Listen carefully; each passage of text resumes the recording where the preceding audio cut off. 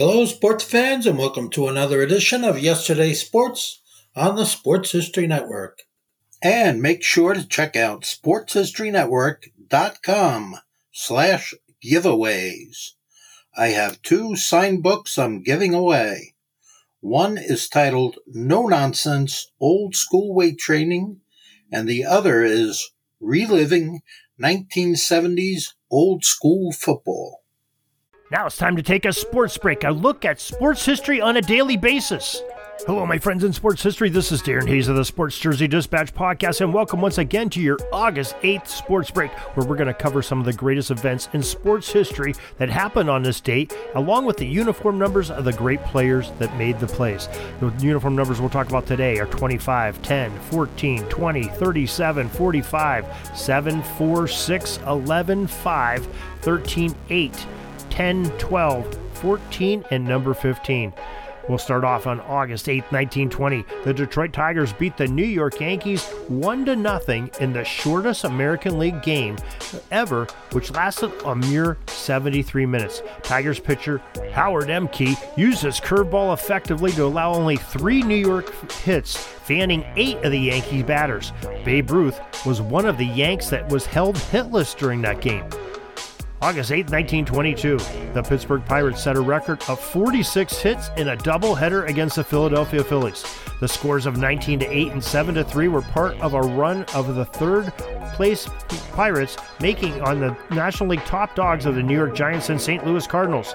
For the 3-game series against the Phils, the Pirates walloped an amazing 68 hits in the span, going all the way back to Monday, August 7th, in those 3 games. 68 hits in 3 games. Amazing.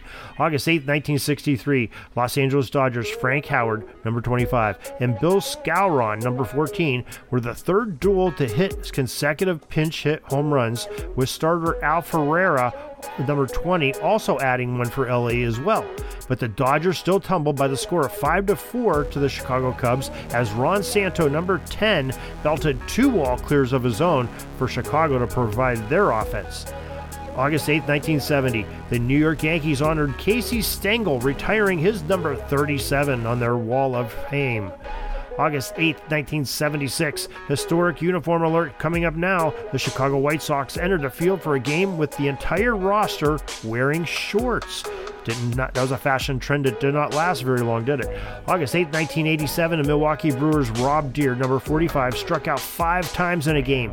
Bo Jackson also tied the record of 5 Ks in a game earlier in the 1987 season with the Kansas City Royals on April 18th. August 8, 1988, the Minnesota Twins turned the second triple play of the season in a 6-2 win over the Cleveland Indians. August 8, 1988, it was something never tried before, but they would have to wait a bit longer to finally accomplish the feat. The Chicago Cubs and the Philadelphia Phillies attempted to play the first game ever under the lights of Wrigley Field, but the contest was a rainout in the 4th inning, with Chicago leading by the score of 3-1. August 8th, 1990, Carlton Fisk, number 72, tied the record set years earlier by Johnny Bench, number 5, for a catcher to be hitting 327 career home runs.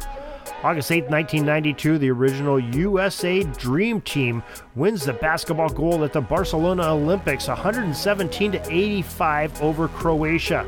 The team featured superstars Michael Jordan wearing number 9, Magic Johnson number 15, Larry Bird number 7, Scottie Pippen number 8, Charles Barkley wore number 14, Patrick Ewing number 6, John Stockton wore number 12 for the U.S., Chris Mullin number 13, Christian Laettner number 4, Karl Malone number 11, David Robinson number 5, and Clyde Drexler number 10. There was not a team in the world that stood a chance about those fellas.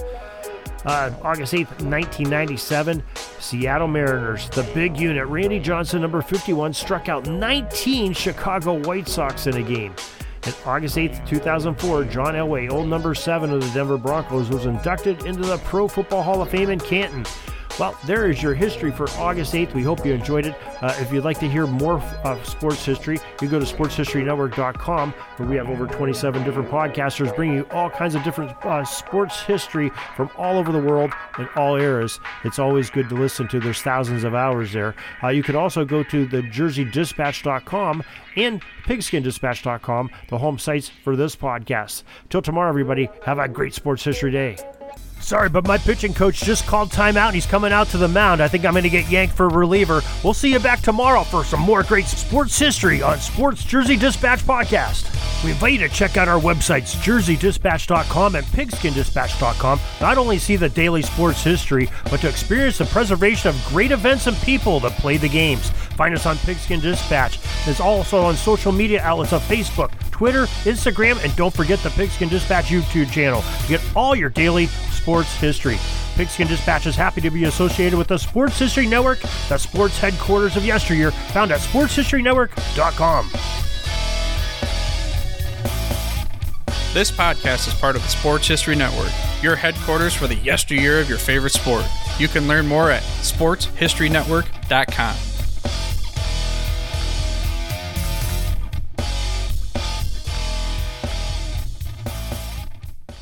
Hey there, sports history fan.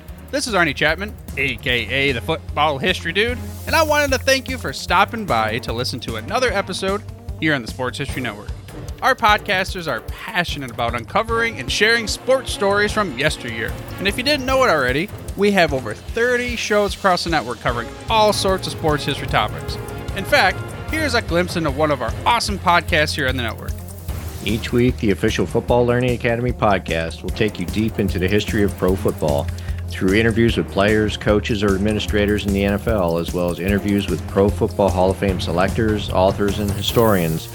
You'll learn how the game evolved and important moments that shaped the sport into what it is today. And don't miss the Pro Football History Nugget of the Week. Listen to the official Football Learning Academy podcast on the Sports History Network.